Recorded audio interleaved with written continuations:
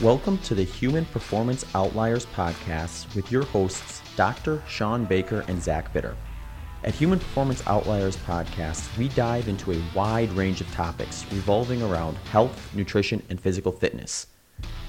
If you enjoy the show and wish to support us, please visit patreon.com/HPO podcast. If you do not use Patreon but still wish to support us, please also consider checking out our PayPal page at paypal.me/HPO pod. The link to both of those can also be found in the show notes.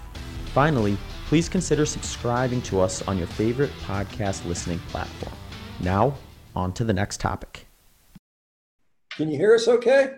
I can. Oh, perfect. Okay, cool. We can Turn hear you. up my speaker slightly. There we go. Okay, perfect. There we go. Awesome. Well, thank you. Sorry about the little hiccup at the beginning there. I think Zach said it might have got just filtered out. I don't know why it didn't get to you, but anyway, we got the link going. Should have I have a couple of other email accounts with high filters, but my Illinois one, it shouldn't have. But anyway. I must come across as spam. I don't know. Yeah, maybe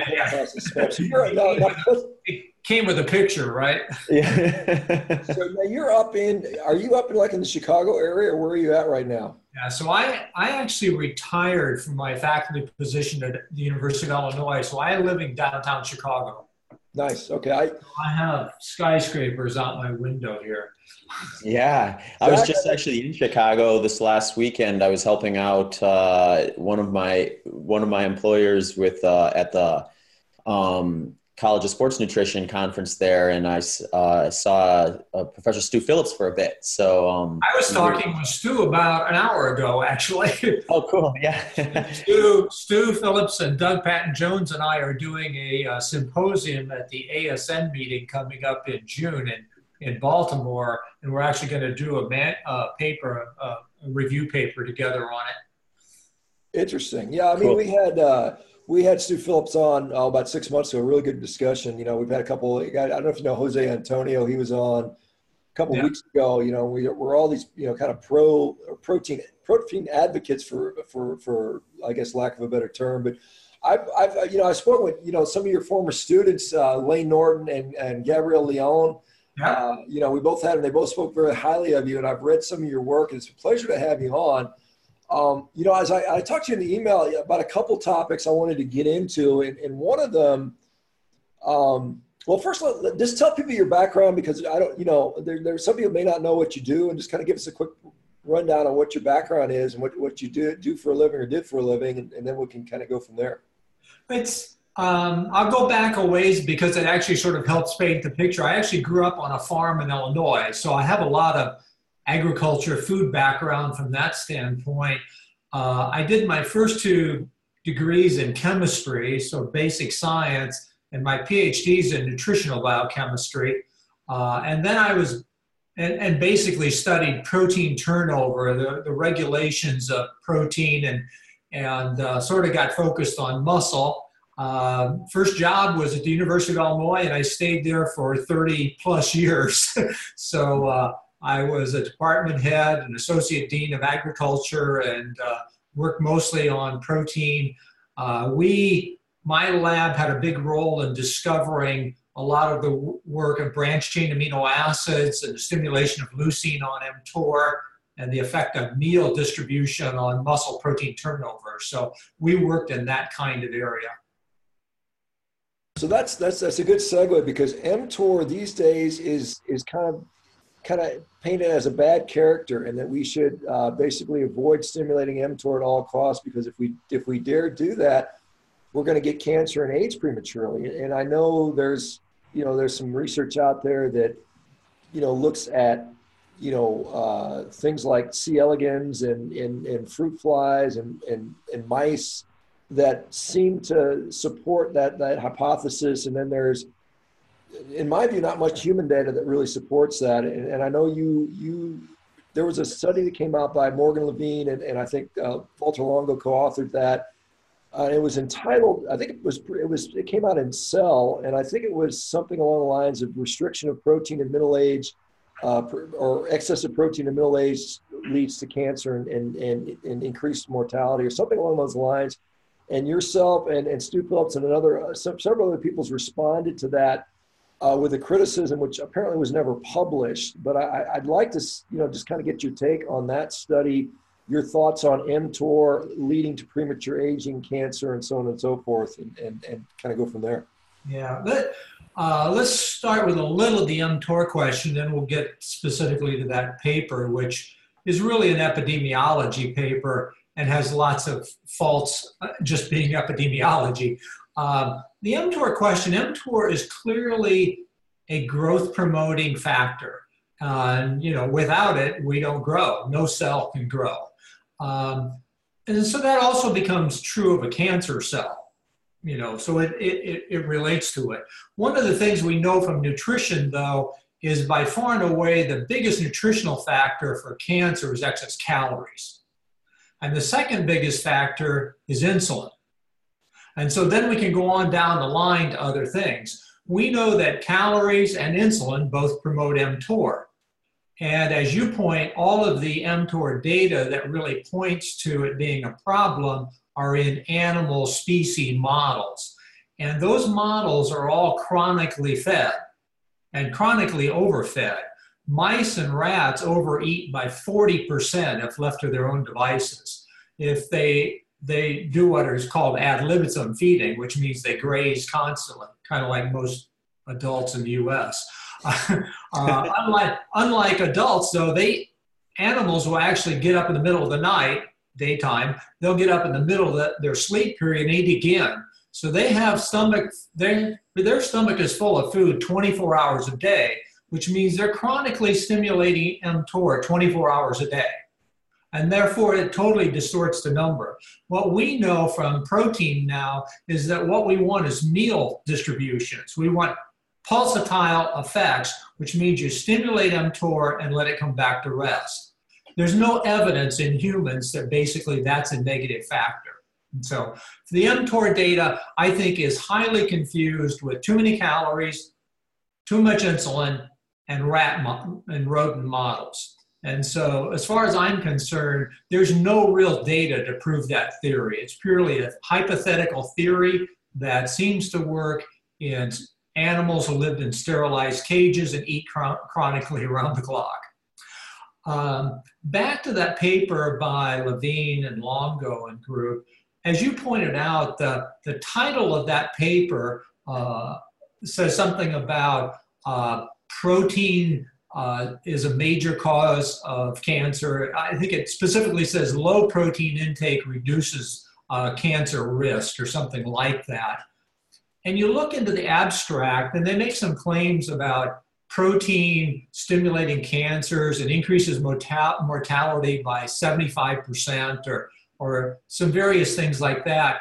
But you actually start looking at the data and you go through their discussion and they very clearly state that there was no level of protein that was associated with any difference in all-cause mortality, cancer mortality, or cardiovascular mortality. So basically, they dreamed up a message that they wanted to hear, that they were biased about, that they wanted to state, and it had nothing to do with their actual findings. When we looked at people like Stu Phillips and Rick Matz and Doug Patton-Jones and others, we went back and started looking at the data. Basically, they did a whole lot of manipulation, which, I'm pretty negative about epidemiology in the first place in nutrition because the problem with it is you do a pretty crappy job of looking at food intake, and then 10, 15, 20 years later, you claim some disease relates to it. And in the data they did, they went to the NHANES database, which is probably the best database we have because it has multiple food records. But what they did is they went into the database and first of all, they selected out only half the population. There's about 12,000 data records, people in NHANES. They used something like 6,000. So they selected out half the population for reasons they didn't admit to. And then within that, they only used one food frequency questionnaire. So there's multiple days there with food intake to sort of average it out, but they ignored all of that. So you think, why did they do that? I mean, there's only 3 reasons. One is they don't know how to use NHANES. 2 is they're too lazy to use the entire database. Or 3, they didn't like the entire database, so they manipulated it to get the answer they wanted. You can decide which one you think is right. But from that, then they went in and they subdivided it even further, and they picked protein categories. I'm not sure if you know the Institute of Medicine's protein categories. They recommend a healthy diet should be somewhere between 10% and 35% of calories.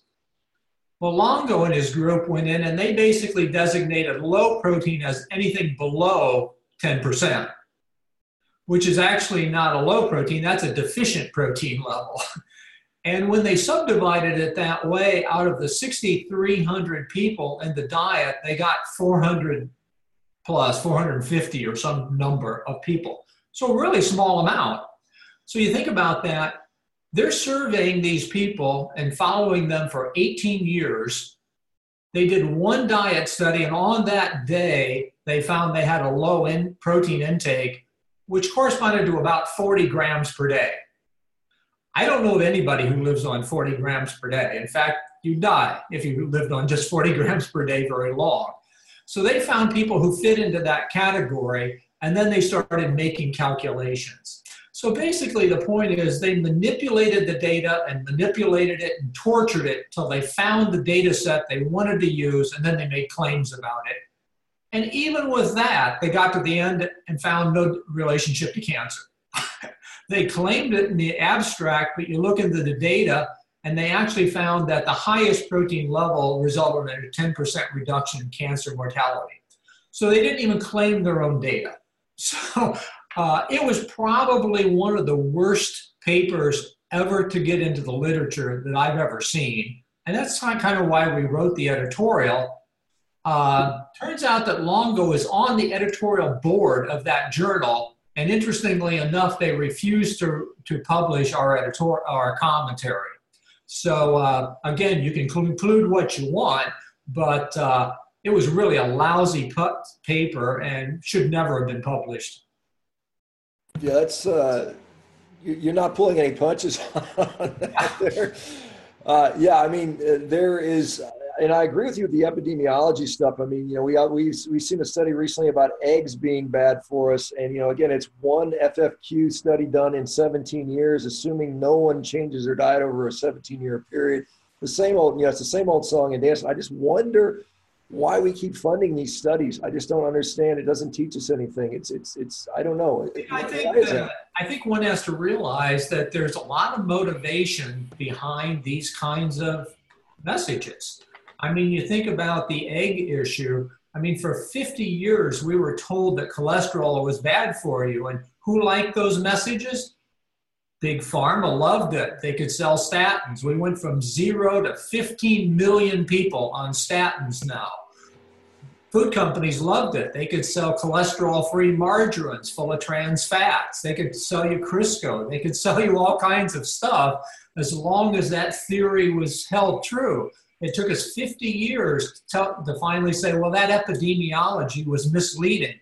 It was totally fake news, and now we get some more studies about it. Obviously, people who are on that side of the ledger love that story. I want to go back to the mTOR because we had I don't know if you know Professor Ben Bickman. We had him on a couple months ago. He's a researcher out at Salt Lake City, and he does a lot of metabolic research. And he said the same thing with regard to if you're worried about if you're worried about mTOR, then you really need to look at insulin as one of the prime drivers. And what we keep hearing about protein, but we don't really hear that insulin is actually more potent, and then, as you pointed out, you know, a calorie surplus, even perhaps even more so. And so, I just wonder why we don't discuss insulin very much. Well, we don't discuss carbohydrates very much because it doesn't fit the argument, because carbohydrates all come from plants. And so you can't push your plant-based theory if you admit that carbohydrates are the primary issue. I mean, in the worst case scenario, Americans are eating maybe 90, 80 grams of protein per day on average, but they're eating well over 300 grams of carbohydrates. I mean, which one do you think is causing the problems? Yeah, I mean, I don't fit into that category, as you may or may not know. I probably. Sure. I mean, obviously, a lot of us are carbohydrate sensitive, but that's not the average American. The average American is eating well over 300 grams a day of carbohydrates. Yeah, no, all of it's coming from refined forms. Yeah, undoubtedly. And when I see all this epidemiologic studies and they try to sort of pin these disease processes on meat, and I look at, the average American's intake of red meat is something like 2.5 ounces a day, in their overall package, which is a tiny amount. And it has gone down by 30% since 1975. We've continually reduced our intake of red meat for 40 years, and we haven't seen any change. We reduced our cholesterol intake from like 750 milligrams per day back in the mid-70s to about 280 milligrams per day, and it didn't change heart disease at all. And yet we've got, we've gone from 0 to 15 million people on statins. It didn't help. Yeah, I know it's that's an interesting topic. Let's talk about a paper you wrote. I can't remember, it came out a year or two ago on comparing. Let's assume we decide we're gonna all take up this plant-based narrative and we're gonna switch the U.S. population over to a plant-based diet. I know you worked on some calculations on what that would mean nutritionally, and can you kind of walk us through that a little bit, because there's some very interesting conclusions you came to. Yeah, again, this sort of plant-based theories out there, and one of the arguments people have decided to try and make is that somehow it's better for the planet. And one of the target groups in agriculture has become cattle. So I wrote a paper, actually just barely a year ago. It was in Nutrition Today last August. And basically it sort of looked at the overall balance of what should agriculture be doing to try and balance climate impact with diet quality. And one of the things that, I've already said I'm a protein expert. One of the things concerns is that protein is one of the most difficult things to make in agriculture. It's very difficult to make high quality protein and enough of it. And livestock, animals in general, produce 1/3 of the world's protein now. So if we start changing that, what are the ramifications of that going to be? And we start down the road of climate change, and climate change is clearly a worldwide issue. You have to think of it in a planet sense. But when you then think about changes, we have to think about those very locally, because the issues in the United States for climate are vastly different than they are in China or Brazil or Indonesia or India, for example. I think it's important to recognize that on a world scale, that Southeast Asia quadrant, India, Vietnam, China, contains almost 50% of the world's people. The US has, 300 million.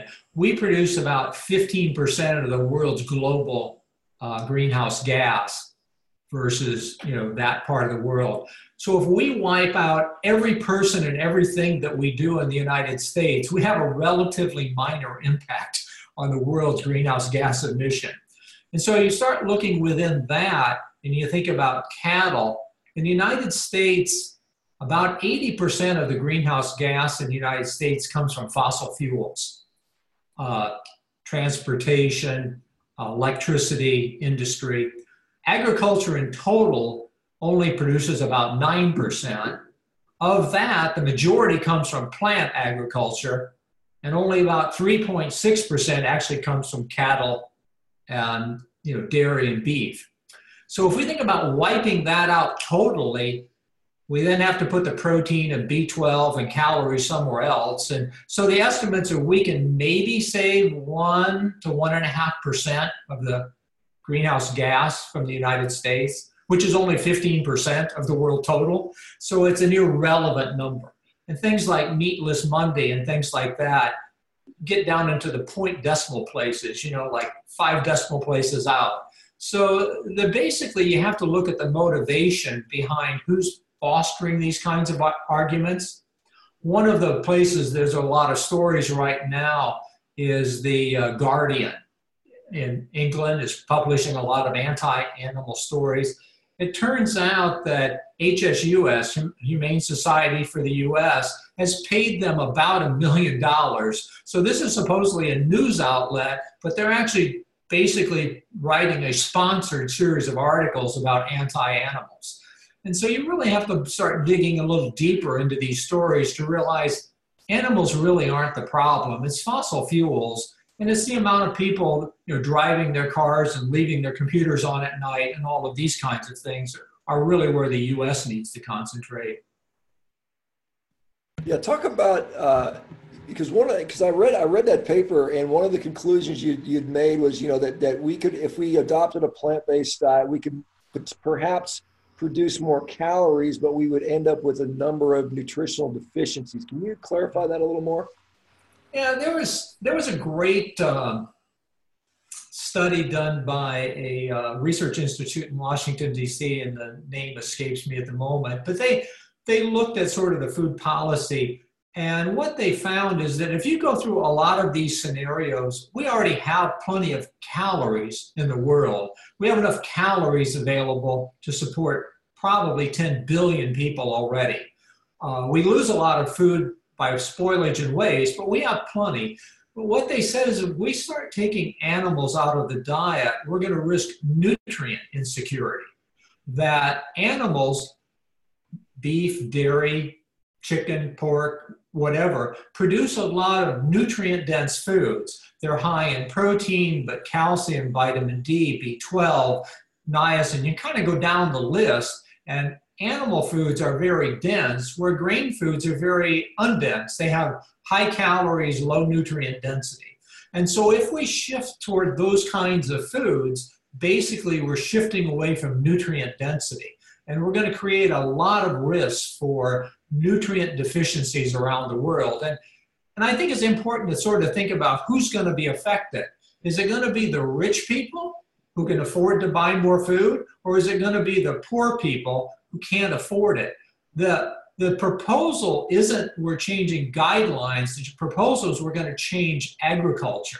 We're going to irreversibly change what food we produce. And so that's going to affect things like school lunch, nursing homes, hospitals, WIC programs, SNAP programs. All of the people who are at most risk for nutrient deficiency around the world are going to be most impacted if we make those kinds of changes. Professor Lehman, along those lines, one thing I'm always interested in, and please correct me if I'm oversimplifying this, but when I look at some of the nutrient absorption from animal-based products versus a plant-based diet, you can look at kind of what is contained in that food group, but then when you go another level in and look at how well that's actually absorbed by the human digestive tract, you notice there's a rather large difference between most animal products and most plant in terms of the absorption percentage that actually gets taken up. And to me, just from in a common sense way of thinking is, well, clearly we're designed to be eating the things that we're going to absorb at the highest rate because that's our body telling us, yeah, we're really good at using this source versus something that maybe is subpar that would maybe be like a last resort or a plan B sort of thing. Am I kind of oversimplifying things, or is that generally kind of where your mind goes with that as well? Yeah, I think you're exactly right. And there's a lot of interesting sort of anthropological arguments of how humans evolved to be able to have, bigger brains and cover more distance and all of that. But your point about both digestion absorption and bioavailability are exactly on target. All of the vitamins and minerals that we get from consuming animal foods are all in very highly digestible forms and very bioavailable. If we take protein, for example, proteins that are contained in plants at best are about 65% absorbed. So while the plant may have X amount of essential amino acids, you're only absorbing 65% of it. because you simply can't digest it. It's bound up to the fiber matrix. And that's true whether you're talking about B6 or whether you're talking about vitamin A or vitamin D, or zinc, whatever. They're all bound to fibers. I mean, the plant doesn't have nutrients in it for our benefit. The plant has nutrients in it for the plant's benefit. So that means it's integrated into the structure of the plant. And the issue is we can't break that down. One of the beauties of a ruminant animal like a cow or a beef animal or a sheep or a goat is they have a ruminant stomach that can actually break those fibers down and get the nutrients from it. Cattle are what we call an upcycler of nutrients. So they can take an extremely poor diet of grass and silage and even waste products from cotton milling, and they can basically make high quality protein or milk out of it. So they're great upcyclers of poor quality diets to make human high quality diets. I think that's a very important, and we've had a number of people on, Professor Frank Mitlon or Peter Ballested that are in that space, and we learn a lot from those guys. But this concept about upcycling is I think, a very important concept. And can you give us a numerical? I've seen some data on that talking about, you can, the protein that the cow takes in can convert it to X amount of beef. Can you give us an idea of the scope? Yeah, the two things to sort of keep in mind about a ruminant like a cow, either beef or dairy, is more than 85% of the food calories that they consume are calories that are not digestible by humans. So they're basically taking grasses and hay and straw and making calories out of it. We can't use that. Of the protein that they get from those poor quality things, for every 60 grams of protein they get from plants, they can make 100 grams of high quality protein. So we're getting like almost a 50% increase in the quality of the food by allowing the animal to do that for us. There recently, FAO has come out with, or I don't know if they've come out with, they're going to adopt something, I think it's called the Dietary Indispensable Amino Acid Score, which even more favors animal over plant proteins with regard to digestibility, absorbability. They're looking at ileal contents rather than fecal contents because the microbiome changes that and so on and so forth. But can you talk about some of the indispensable amino acids, things like leucine and some of those other ones, which we see in higher concentrates in animal proteins, and why that makes it different, why that's important, why we care about that stuff? Yeah, I mean, one of the things that you'll see if you go out and look at, food products in grocery stores or Whole Food or whatever, you'll see a lot of the plant proteins will claim they contain all the essential amino acids. And that's probably true, but they contain them in the wrong amounts. And so we know that there are 9 essential amino acids that we can't make in the body. So we have to get them in sort of a daily amount, if not even meal by meal. And there are 4 of them that are particularly always at risk at plants. One called lysine, methionine, tryptophan, and leucine are always low in plants. And so you can kind of look at different plants and you'll see those different ratios. We have to get them in the right amount. Leucine, for example, the body has learned to sort of sense leucine at a meal, and it won't trigger protein synthesis without getting the right amount of leucine in. It's very hard to get in enough leucine from plant proteins unless you take some sort of a plant concentrate, like an isolate or something. It takes around 3 grams of leucine to stimulate muscle protein synthesis, which is very important as we get older. Sort of post-40, as we have a tendency to begin the aging loss of muscle mass. Work by Doug Patton-Jones and I and other people have shown that you need a certain amount of leucine to stimulate that protein synthesis to be able to repair and replace your muscles as we need to. And it's just very hard to get that out of plant proteins. Lysine is another one. Lysine is deficient in almost all grain products. Tryptophan is typically low in all grain products. Methionine is low in all legumes.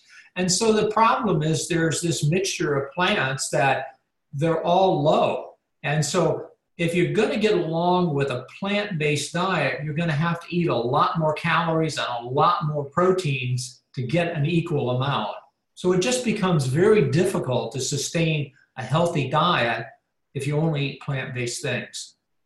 Yeah, if we were to compare like dairy or, like a steak or something like that, I don't know if you know the numbers off the top of your head, like to get the requisite 3 grams of leucine or the requisite amount of lysine, and compared it to, like, we often see these comparisons how, broccoli has just as much protein as a steak does, and they don't talk about crude nitrogen versus, the fact that we can't absorb 60% of it. And then we get into these leucine, lysine type of things. What does a real comparison look like when we talk about what we actually need, in the ratios we need them? Is there any idea to figure out what the difference is? So you can go through and look at the lysine content, but then you also have to think about availability from plant sources. But we usually use it for the average American diet. We get about 30 grams a day of protein from plant-based foods, and we get about 70 grams from animal-based foods. And so if you use that mix, you can usually say that per total gram of protein, you get about 8% leucine. And so we always use a number of about 30 grams of protein for a meal.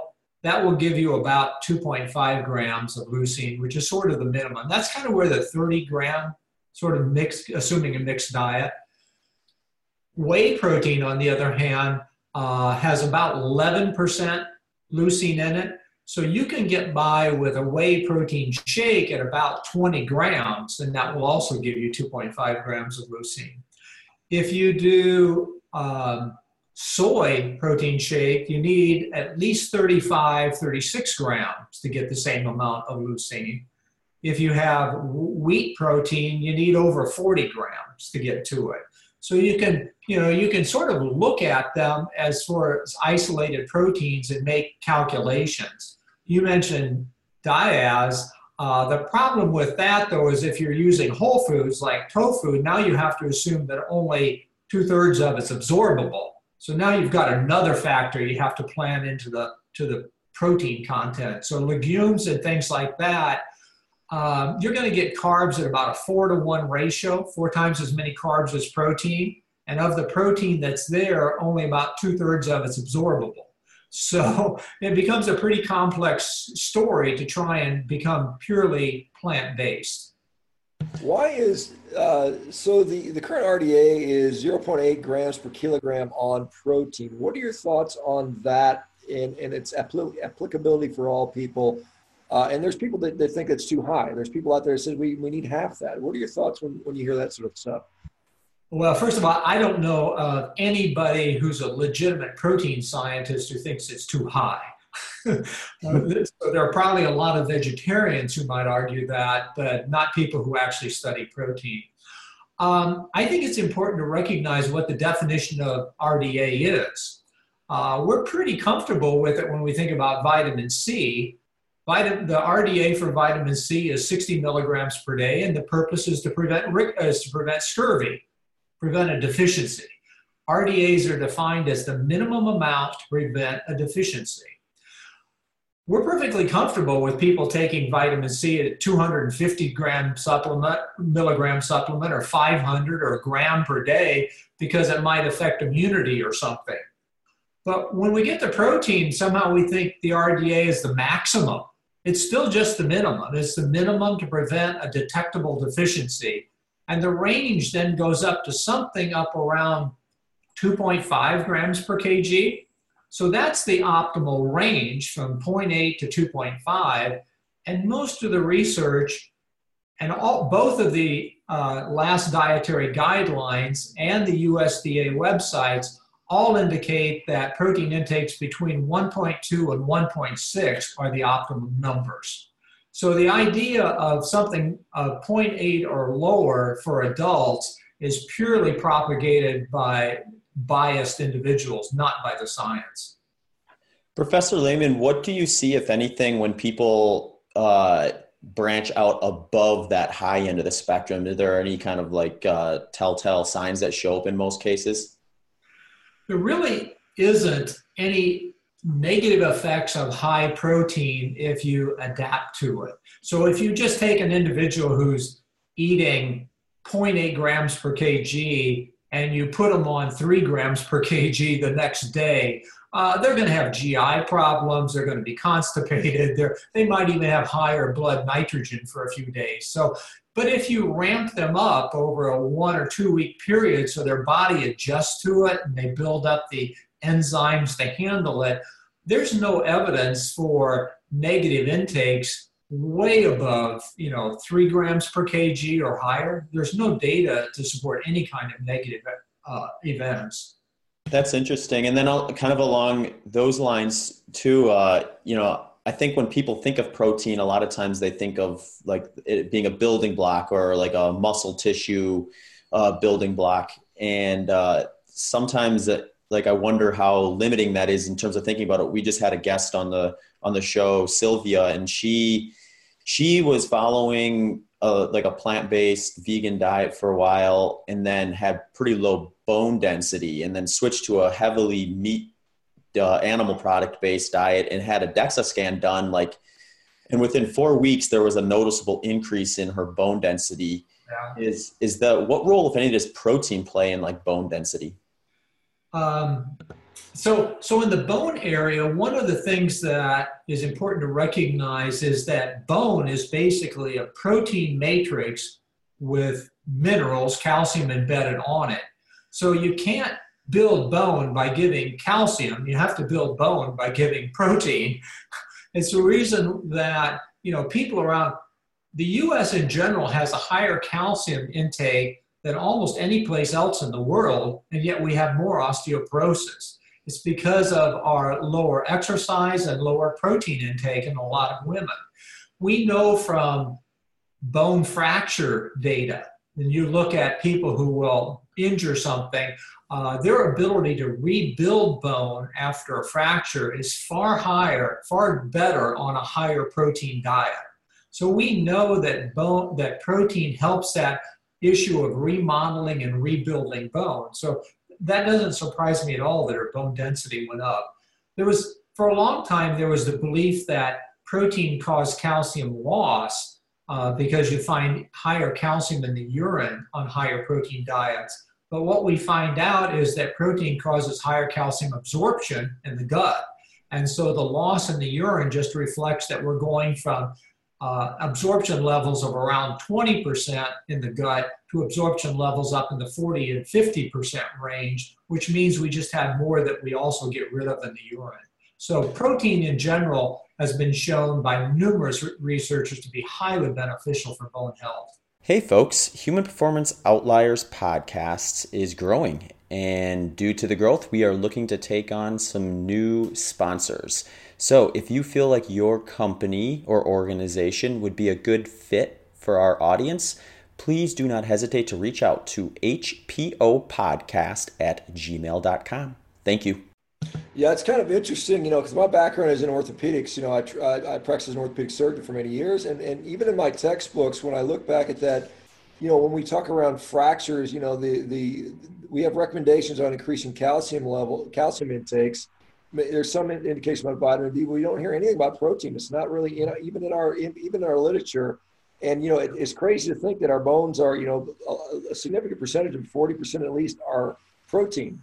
And, it's not even the structure of the basic bone is all protein, and then we embed minerals on it for strength, but it's a protein structure. Yeah, absolutely. Yeah. So it's a collagen, it's a collagen matrix, and you add bone on it, and then you put the minerals, you mineralize that. But it's just, very interesting that basic fact is not even in the medical literature for the people that actually use it day to day. And it seems like it's so obvious. So let's talk about the importance of lean muscle mass on the aging human being, because do you feel that that's important? There's people that think it doesn't matter. What are your thoughts on that? I think, I certainly subscribe to sort of a muscle-centric health. I think that muscle kind of handles everything from insulin sensitivity to lipid metabolism, not only besides the issues of mobility and daily function and stuff. So, I think both for daily function, but also metabolic health, muscle sort of is the center of it. And we know that somewhere in our 40s, we sort of begin a downward slope on muscle health and bone health. And that what we want to do is try and do things that flatten that curve. We know we can't reverse it. We know that, as we get older, we're going to have a downward slope. But what we want it to be is as flat as possible. And some great work by Doug Patton-Jones is that not only is it a downward slope, but as we get older, somewhere in life, we're going to get ill. We're going to have an injury. We're going to have a surgery. And at those points, we have dramatic catabolic periods that are short periods, and how we recover from those is really critical. And the importance of protein and physical activity for that recovery process is critical, or we just sort of accelerate the downward slide. So aging is an issue we can't get away from, but what we want to do is try and modify it and blunt it for as long as we can. Let's talk a little bit about training and protein requirements and timing, because for many years, and I've seen sort of conflicting evidence on this, we were told that there is a window, an anabolic window after training that you have to, rush in 30 grams of protein within 30 minutes of working out, and then that's been extended. And so what's the current thought on that particular aspect of trying to preserve or build muscle mass? Yeah. So, I think you quickly have to sort out sort of the person who exercises for general health versus the person who's trying to maximize mass and strength and, some sort of an elite bodybuilder. The average person who's sort of doing their regular routine isn't going to see much effect from having protein right after exercise. We know from our research that if you go through an intense workout, we did aerobic research in my lab, aerobic exercise, and a lot of people have done resistance.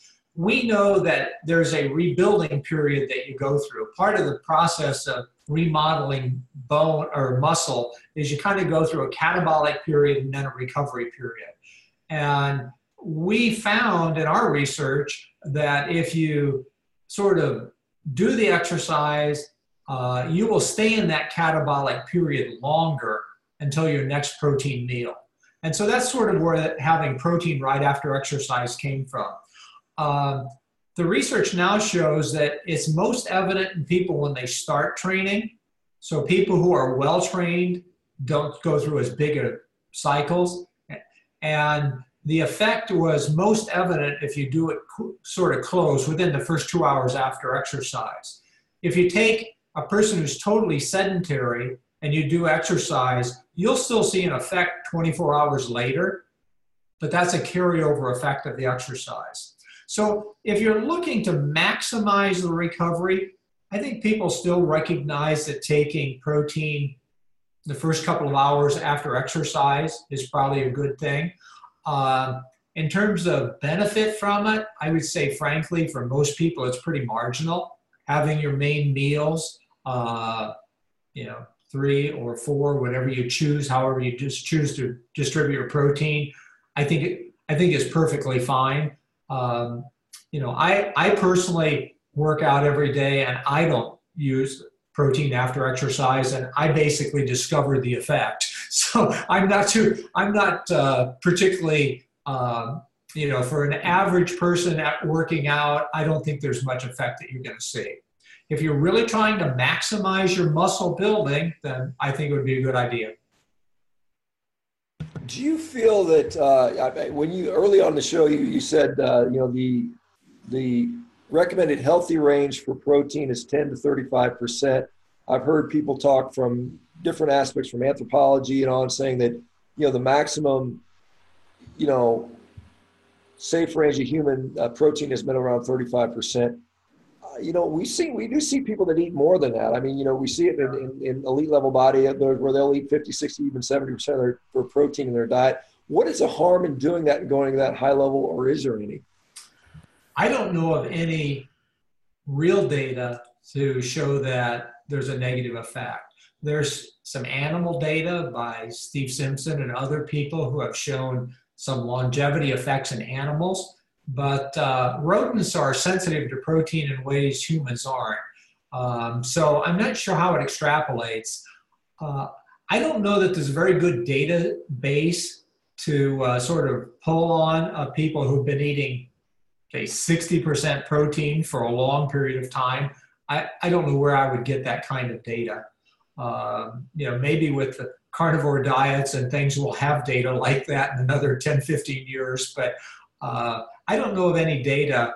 I mean, there's sort of historical data, Lewis and Clark and things like that, of people who lived on high protein diets for long periods of time. But, people back in those days only lived to their mid 40s or 50s anyway. So, for people that are trying to be healthy in their 90s, we just don't really have any data for extremely high protein intakes for long periods of time.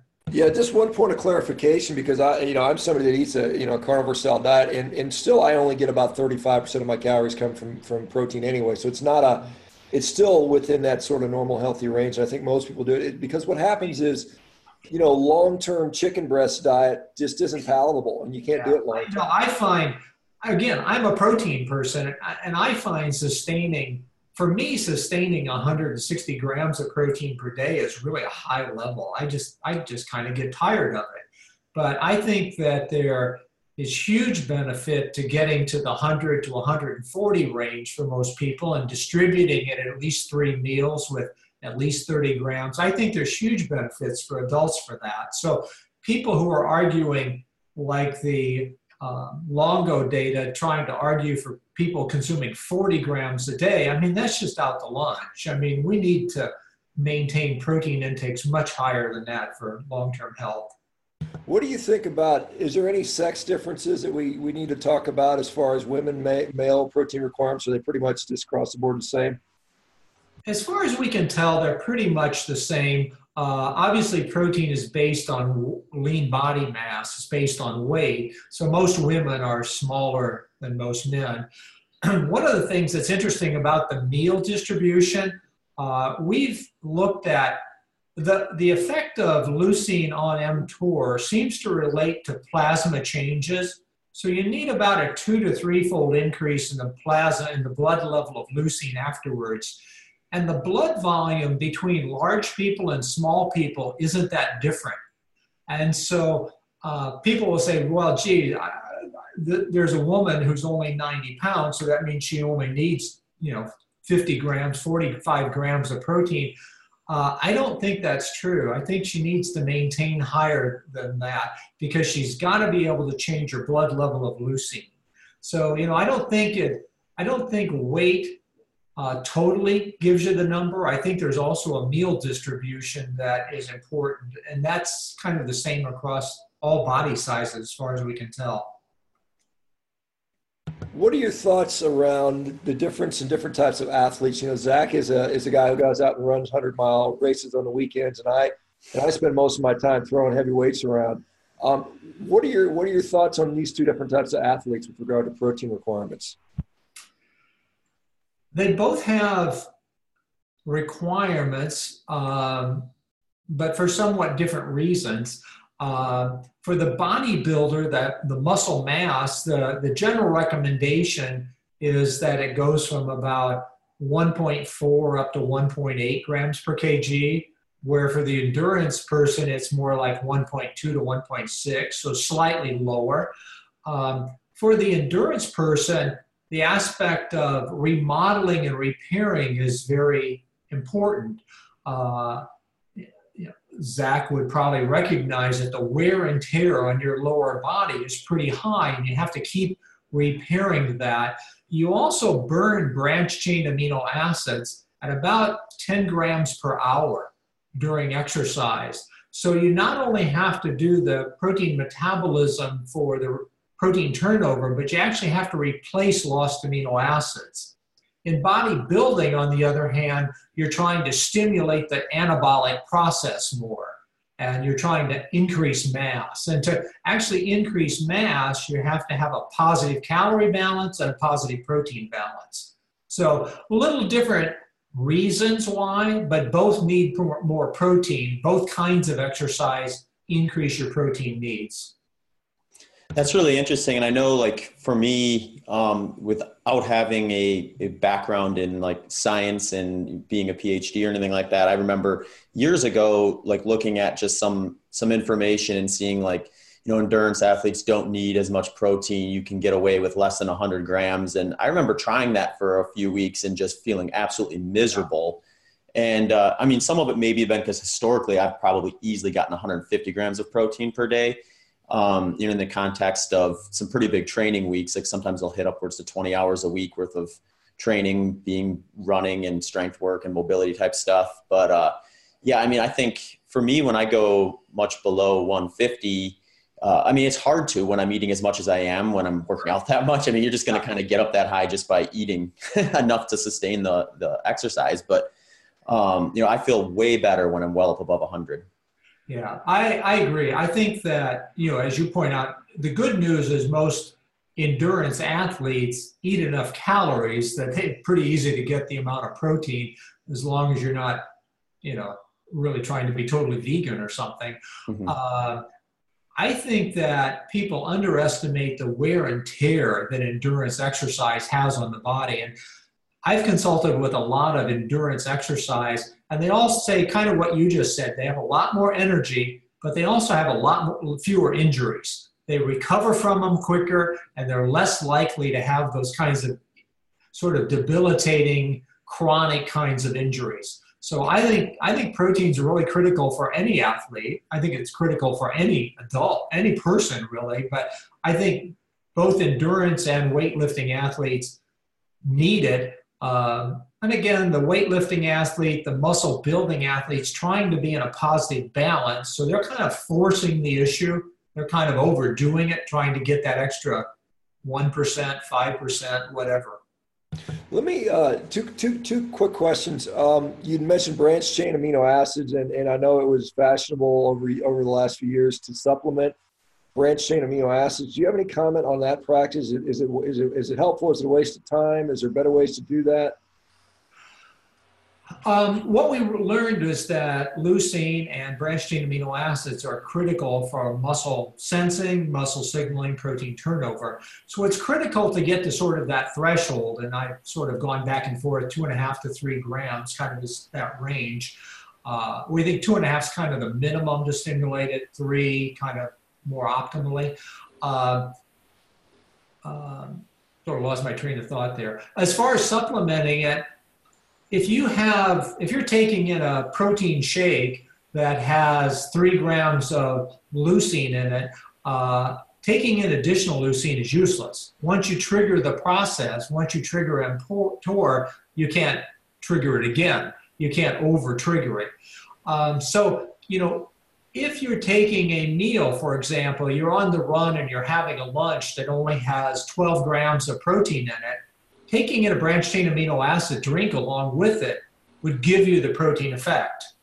So you can make 15 grams of protein look like 30 if you take in additional branched chain amino acids.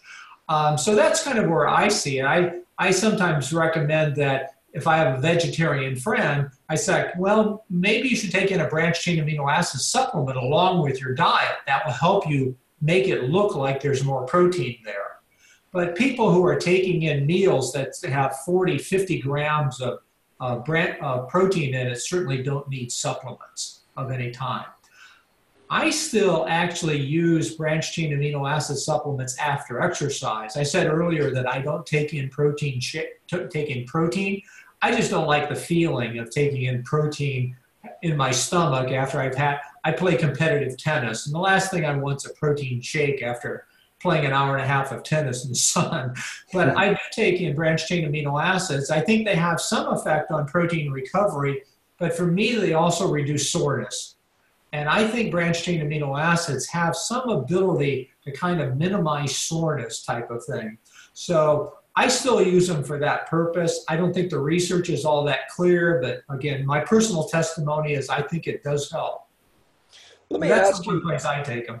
Let me ask you about, and we've kind of went over this a little bit with some of our other guests like Stu Phillips and Jose Antonio. But when it comes to building muscle, we talk about what are the essentials. And correct me if I'm wrong, but we've got to stimulate mTOR with appropriate amount of leucine. We've got to provide amino acids because muscle's going to be made out of amino acids.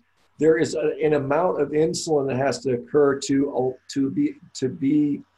I guess Stuart Phillips said it was permissible, and that amount of insulin doesn't have to be super high. It just has to be a sufficient amount, and typically protein gets you there. And then you talk about beyond that, it becomes caloric surplus. And so you've got to get calories. And then some people will use carbohydrates to drive more calories. Some people might be able to do it with fat. Some people maybe do it with extra protein. How does that work? And, because we often hear, and I've heard you talk about, carbohydrates have a role in performance. They have a role in recovery with glycogen restoration, which is, I think the literature is pretty clear on that. But as far as when we say, I want to build muscle, I want to drive protein synthesis and I want to minimize protein catabolism. What are the players that get us there? So as far as energy sources, I think there's a lot of data coming out that fat and carbohydrates are a lot alike in the sense of they both provide calories. I think that for high intense exercise, carbohydrates do have a benefit for high VO2 max performance. Again, like I said, I'm a competitive tennis player, and I just don't feel like I have the same energy if I don't have some carbohydrates in my diet. So I'm not super low in carbs. I'm probably about in the 200 grams a day range. There are people, though, that have done work with fat intake, and as far as endurance exercise, fat is a perfectly good fuel. Muscles like using fatty acids for long endurance. So, if you're going out and running really long races where you're perfectly comfortable at 60% VO2 max, fat is probably as good, if not better, because you can carry more calories with less weight. So, it kind of depends on the type of effort you're going to do. If I'm trying to build muscle, actually anabolically build, the issue seems to be you need to be in positive calorie balance. And I'm not sure that there's really good data that fat or carbs, one or the other, is better for that. I think probably most people would find to be in a positive calorie balance, some combination of those two is just more palatable to eat. Trying to eat 3,000 kilocalories a day where 2,000 of it's coming from fat doesn't sound very palatable to me. Yeah, it's kind of interesting. You may or may not be aware of it. There's a fellow by the name of Stan Efferding. He's a bodybuilder, actually. He was the world's strongest bodybuilder type of thing. And he trains and provides a nutrition plan for a couple of the world's strongest man competitors. In fact, the guy that just won, Hafthor Bjornsson, who's 6'9", 452 pounds or whatever he is, some giant guy. And he's loading them up on lots and lots and lots of red meat, to provide the protein, and stimulate mTOR. But he also finds that for those guys to get enough calories to drive that amount of mass, he has to do, and he typically feeds them a lot of rice and stuff like that. And so I think that, that kind of makes sense from from what you're talking about, what the research shows and what we're seeing in practical application. It's just that, it's hard to eat, 9 pounds of steak where you might be able to eat 5 pounds. And so it's just one of those types of things. We kind of teach diet that way in the research lab and our weight loss lab. We kind of teach it that way. We teach to focus on protein, get your protein, and don't worry about using low-fat sources. Use normal fat sources. We never suggest people use skim milk. We always want them to use at least 2%. We don't tell them to trim fat off. We want them to use normal kinds of fat, which are fat palatable, and then you bring in the calories with the carbohydrate target. Whatever your calorie target is, that's where you sort of titrate your carbohydrates to hit it. So that's kind of how we teach it, that we let protein drive the fat component and carbohydrates hit the calorie target. And I would imagine, other than hitting your basic minimums for life, with athletes, you're gonna do that different range, 1.2 to 1.8 or Yeah. something along that line I mean, I was talking with Stu Phillips this morning, in fact, and I think we agree that I think there's pretty good data for these higher protein intakes, but when you start getting above 1.8, maybe 2.0, it's really hard to argue that there's any benefit from an anabolic standpoint other than maybe just calories. If that's one of the ways you want to get in more calories is eating more protein, okay. But to argue that there's a big benefit of eating 250 grams of protein per day versus 200 is really, there's no real science to argue that. Yeah, I don't doubt that's true. I mean, I'm somebody that's, I'm a pretty big guy. I'm about 240, 250 pounds, and I routinely, take in 300 grams of protein a day on an average day, and I do fine with that, and I don't know. Again, I don't see any problem with it, but if you trade the calories out and you dropped it to 250, my guess is you'd maintain the same muscle mass. Yeah, you very well maybe could be true, and it's just a matter of what you want to get your calories from. And Exactly. And like I said, I don't have any problem with the higher level, but it's hard. You can't make it a recommendation and say, well, 300 is clearly better than 200. Sure. No, I think that's very instructive. Let's talk about, because this always comes up, and we just keep trying to beat the same message out there so people hear it. High protein diets are going to wreck my kidneys. Can you respond to that statement?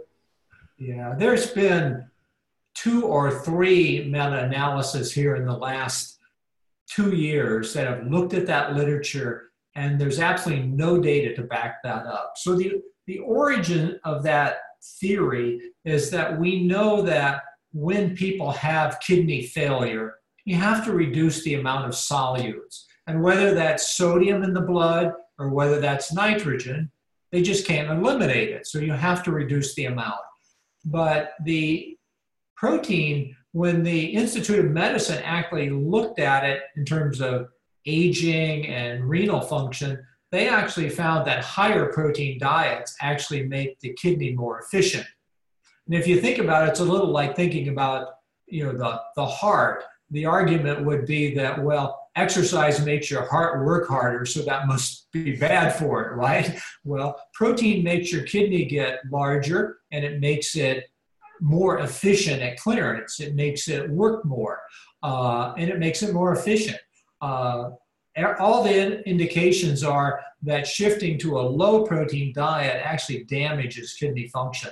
And it's pretty clear in renal disease that if you have somebody who's beginning to have renal insufficiency and you go to a lower protein diet, their kidney will get smaller, their glomerular filtration rate will go down, and they're actually much less efficient at clearing waste products. So the data is absolutely clear that protein is actually a positive for renal function.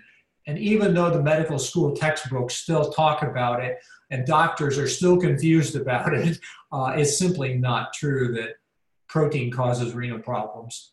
Yeah, that is such an incredibly important point to say that low protein diets, in fact, exacerbate and make the kidneys worse off, because there's so many people in the medical community that have no clue about that. And in fact, as I have seen lab results on people following high protein diets, whether it's carnivore or something similar, we're actually seeing people with chronic renal insufficiency improve their glomerular filtration rate when they eat more protein, which is exactly the opposite of what I was told in medical school and what I still hear being spouted by physicians today. So I'm so glad you said that. It's such an important point. You can look into the literature now at all of these different higher protein diet studies, and some that we published.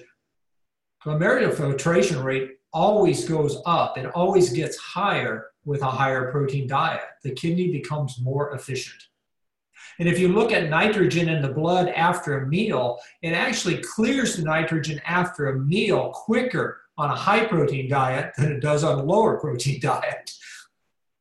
Yeah, that's fascinating. Your point about the kidneys getting bigger, we know in the literature, when someone's had a nephrectomy, their other kidney will grow quite significantly to take up the load. And then also women become pregnant, their kidneys will actually grow to deal with the higher blood volume. And so what my comment to Zach earlier about adapting to a higher protein diet, one of those processes is both the liver and the kidney will actually hypertrophy. They'll get a little larger with a higher protein diet, and that's part of adapting to using, handling the nitrogen, handling the protein. Yeah, I mean, and that's interesting because we know that, some of the historical accounts on people like the Inuit who obviously ate a high protein diet had larger livers and larger kidneys. We know that, back into evolutionary times, folks like the Neanderthal had a wider, broader based, thorax and abdominal cavity because they also had larger internal organs to deal with, a high protein diet, which is, just an adaptation to what you're doing. It's not pathological. I forget the actual numbers, but it's something like 40% of the size of the liver is the urea cycle. So as the urea cycle expands, the amount of enzymes, the protein expands, the liver gets bigger. Talk to us about a little bit about that urea cycle and the ammonia and deamination of the protein, and the whether or not, because this is another thing that I think a lot of people have a misconception about, and we've talked about that with other guys, about gluconeogenesis being a demand rather than a supply-driven process. What happens when we eat excess protein? How does that work, or at least from your understanding? Sure. So if you look at the 20 amino acids and you think about, every amino acid that comes into the body eventually has to get degraded, and it produces a carbon skeleton. The majority of the amino acids, the carbon skeleton, ends up getting converted into glucose. It ends up getting converted into pyruvate. So it's part of the glucose cycle. And so the calculations that most people use is that for every gram of protein you eat, you'll get about 0.6 of a gram of glucose out of it. The other 0.4 are branched chain amino acids, so they get metabolized more like a fat. They're called ketogenic. And so the amino acid carbons all become calories sooner or later, and they track either through glucose or fatty acid metabolism. And so people are concerned about that, and you hear a lot of people on keto diets say, well, I can't eat much protein because it's going to produce too much carb. The issue with protein versus carbohydrate is that it happens very slowly. So when you eat a meal of carbohydrates, the body has to handle it in about 2 hours. That's kind of the definition of diabetes. If you're not back down to blood glucose level in 2 hours, then you're diagnosed as diabetic. Where in protein, after a meal, the amino acids will be higher in the blood for at least 5 or 6 hours. So you're metabolizing it very slowly and basically around the clock. We did a number of animal studies, and what we find is that muscle is actually taking up more glucose in the middle of the night on a high protein diet than it is on a low protein diet. On a high protein diet, it's metabolizing these amino acids all night long. On a low protein diet, it has to turn to glycogen stores, and you basically run out overnight. And so protein actually helps the body. I mean, the brain is an absolute user of glucose. You hear people talk about ketosis and ketones, but even with high ketones, the brain is still using glucose. The heart's using it, the kidneys using it. The body has an absolute need to have glucose around all the time. In fact, glucose is one of the most tightly controlled substances in the entire body. And so protein actually kind of buffers that and keeps it very steady around the clock. Yeah, that's a very, I want to just make some comments on that, because this is what, the point you're saying that if you're on a lower protein diet, your body's going to tap into its glycogen stores. And if you're on a higher protein diet, that may not be the case because that protein is slowly being metabolizing and maintaining that blood glucose. And so we're seeing two things on people that are adopting a high protein or a meat-based diet. Is one, their blood glucose is rock solid. I mean, it's steady, it doesn't change, it's very stable. And the other thing is, from the performance standpoint, when we have people, I've seen a lot of people go from a ketogenic style diet to a higher protein animal-based style diet, and they'll see an improvement in performance. And I suspect it might be that we're preserving our glycogen stores better, and we're seeing better capacity for recovery and performance, without, retaining glycogen. Yeah. we did a couple of studies with animals where we could actually take out all the tissues and look at it. And we looked at a 30% protein diet versus a 15% carbohydrates adjusted, with that. And we found that on the higher protein diet, they maintained almost the same level of muscle glycogen. It was down maybe 10 or 15%. But after the overnight fast, the animals on the low protein, high carb would be down to 40% of normal glycogen stores, where the animals on the high protein still had 80, 90% glycogen. So basically, they weren't using any glycogen during the nighttime fast, where the animals that were addicted to the carbohydrates used it exclusively, and they were starving by morning, and because they have to replace that blood glucose. Yeah, I mean, that's truly interesting, and it lines up what I'm observing, clinically or anecdotally in humans with the same sort of scenario, and I think it explains a lot, as far as, what's going on with glycogen, how to restore it, and protein seems to be, incredibly important, much more important than a lot of people give it credit for. Protein is far more metabolically active. Fat is the least metabolically active. Glucose is pretty metabolically demanding. Because glucose is actually very toxic, and the body has a lot of mechanisms to prevent it from being too high, diabetes and all the complications. And so there's a lot of papers in the literature about glucose toxicity. The body never allows glucose to be that free. It phosphorylates it in the cells. Protein, on the other hand, is much more, it's metabolized in a lot of different ways. I mean, there's 20 different amino acids, and each one's metabolized in a different way. So it kind of buffers it all out. Branched-chain amino acids, for example, are metabolized primarily in muscle, to some extent fat. But when you metabolize it, for every nitrogen you take off a branched chain, it produces an alanine. And alanine goes directly back to the liver to make glucose. And so what branched-chain amino acids do is allow you to recycle blood glucose very effectively. Yeah, that matches up to what we're seeing clinically. It's very fascinating. What are your thoughts on, fasting, calorie restriction, meal frequency, as far as, is there any kind of optimal, or what are your thoughts on that? I mean, there's a lot of research about, intermittent fasting and that kind of thing. I think the bottom line is it's definitely about calorie control. And some people find that skipping lunch or not eating breakfast or not eating one day a week or something allows them to control their calories. And most of the data now shows that if you skip eating a day or if you condense your meal pattern, you don't make it up, you don't overeat the next day. So it is a net calorie loss. So some people find that effective.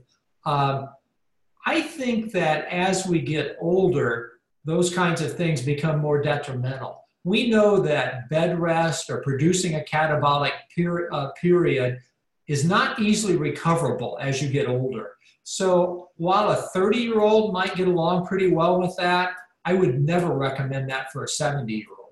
So, I think the bottom line is calorie control is a big issue. And there's different ways of doing that. Maybe eating a higher protein diet improves your appetite control. Maybe skipping breakfast. I am not a person who's hung up on a number of meals per day. If 2 meals per day suits your lifestyle, I think that's fine. I think the first meal definitely needs to be high protein. If that first meal occurs at 1 in the afternoon, that's perfectly fine. Or if it occurs at 7 in the morning. So I'm not, 4 meals, 3 meals, 2 meals, I don't really care as long as you get calorie control out of it. Yeah, and I think that makes sense. And I think a lot of people find that, like you said, a protein diet. I mean, there's some controversy about how satiating protein is relative to other macronutrients. I've seen, yes, it's more satiation, maybe it's not. I mean, I don't know if there's any good, we can hang our hat on that other than just saying it's hard to eat. It's hard to overeat a bunch of steak versus donuts. I mean, I think the problem with that appetite literature is that we're social eaters. We eat because the clock says it's time to eat, so we eat. You put food in front of people and they'll eat it.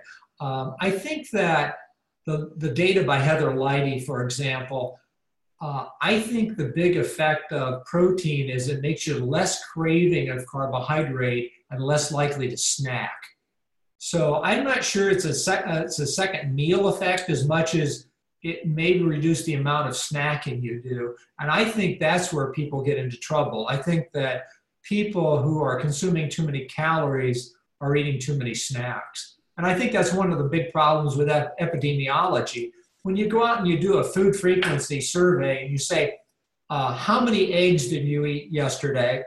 I'm sure you can give me the exact number because we eat them in little units. How much meat did you eat? We buy meat by ounces. But if I say, how many potato chips did you have, or how many crackers, or how big was the banana, people don't have a clue how many carbohydrates, and they'll underestimate. I mean, a serving's the bag, right? It doesn't matter how big it was.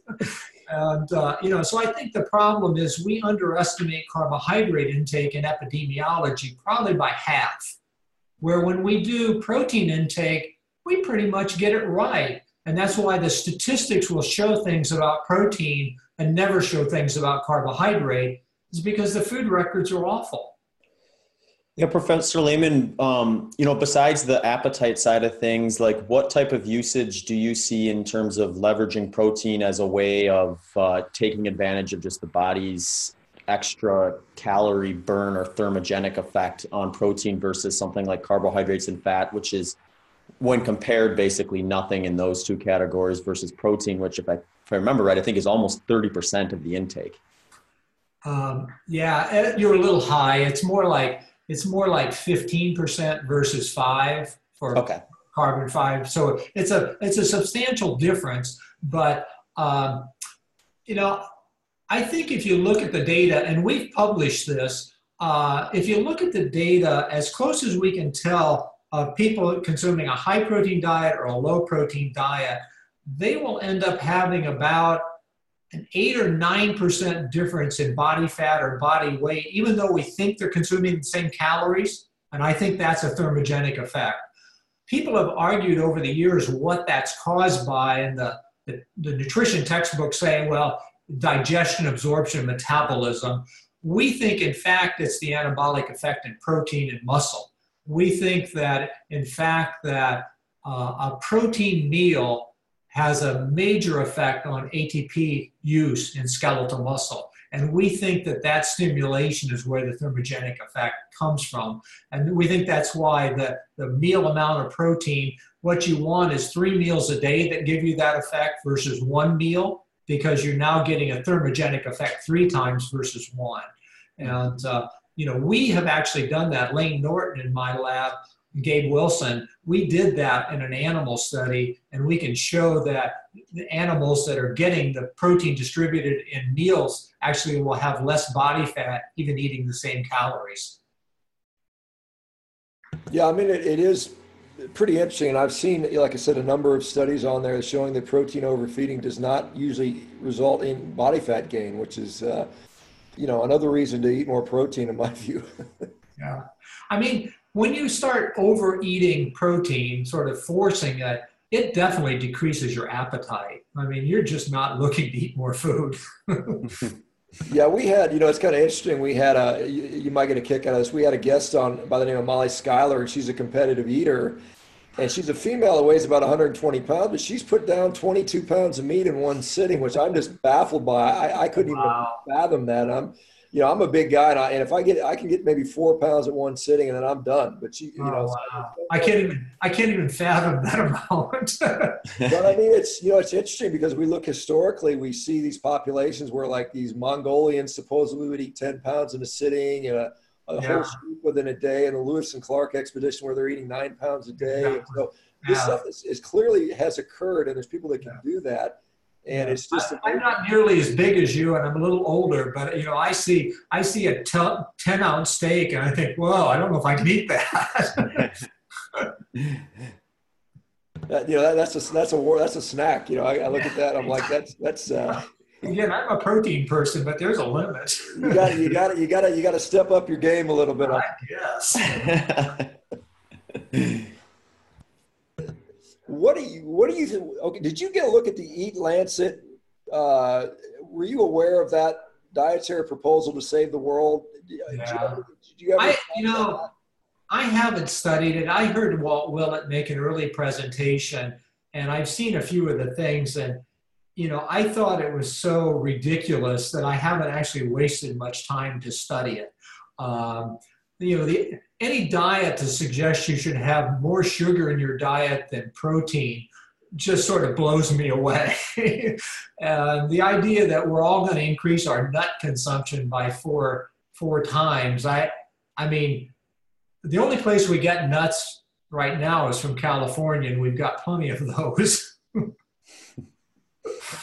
Yeah, I'm out here too. I'm probably one of them, but I mean, there's, we got the whole huge almond industry out here sucking down all the water. But almonds and pecans, over 95% of the nuts produced in the United States come from the San Joaquin Valley, and the San Joaquin Valley uses over 50% of the water of all of California. I mean, there's no way we could increase nut consumption by a factor of 4. There's no way to produce that amount. So, it's just kind of silly.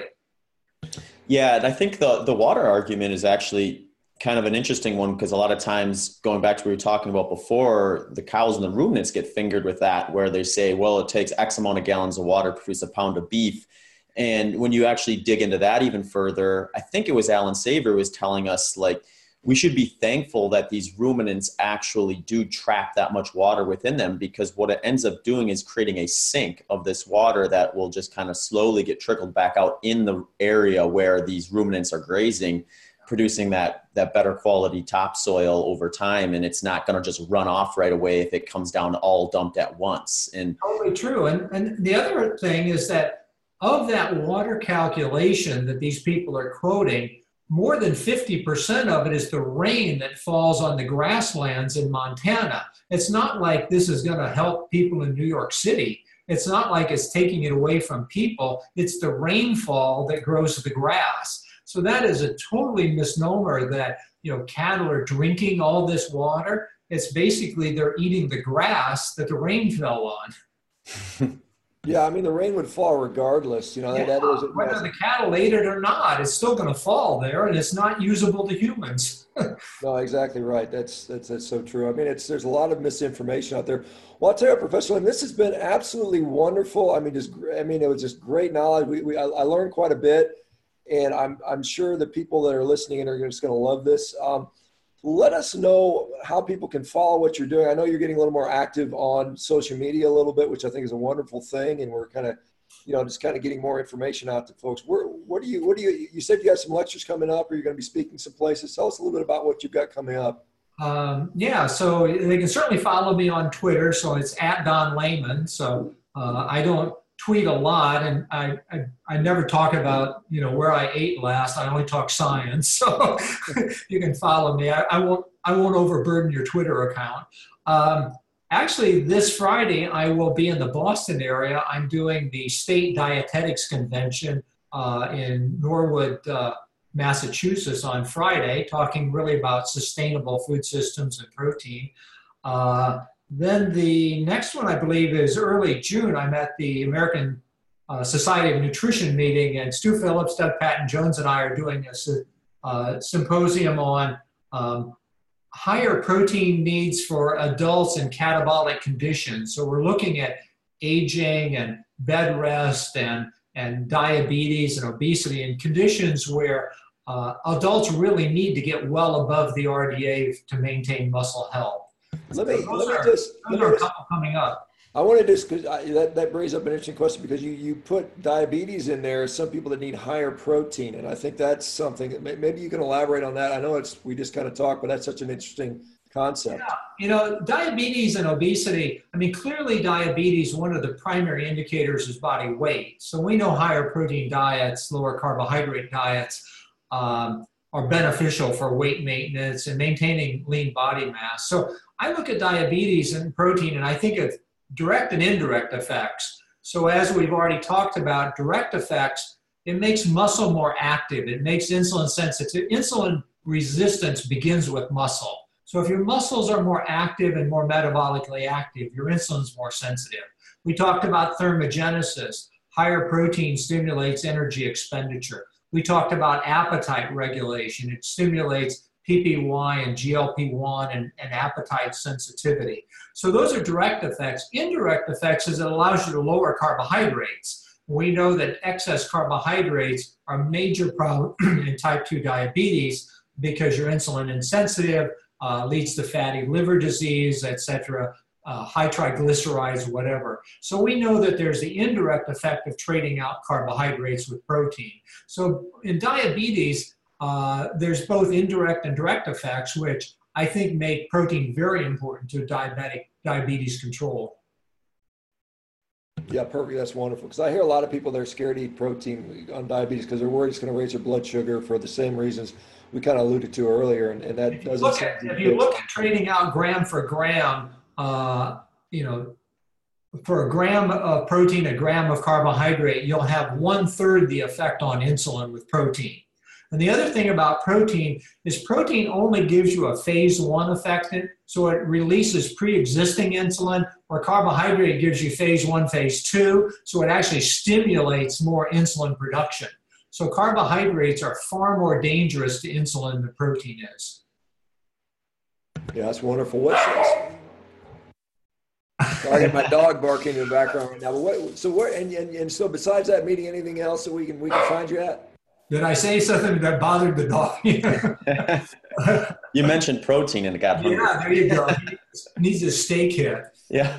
Wow. I think we've covered a lot of topics and a lot of different ones. So it was great fun and great pleasure to meet both of you.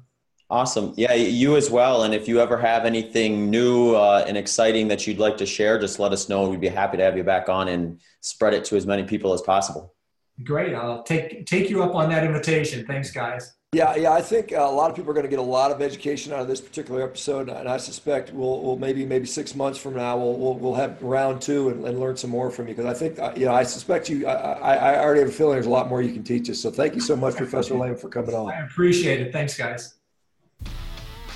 Thank you for listening to this episode of the Human Performance Outliers podcast with hosts Dr. Shawn Baker and Zach Bitter. If you enjoyed the show, please consider following us on social media and checking out our websites. Links to those can be found in the show notes.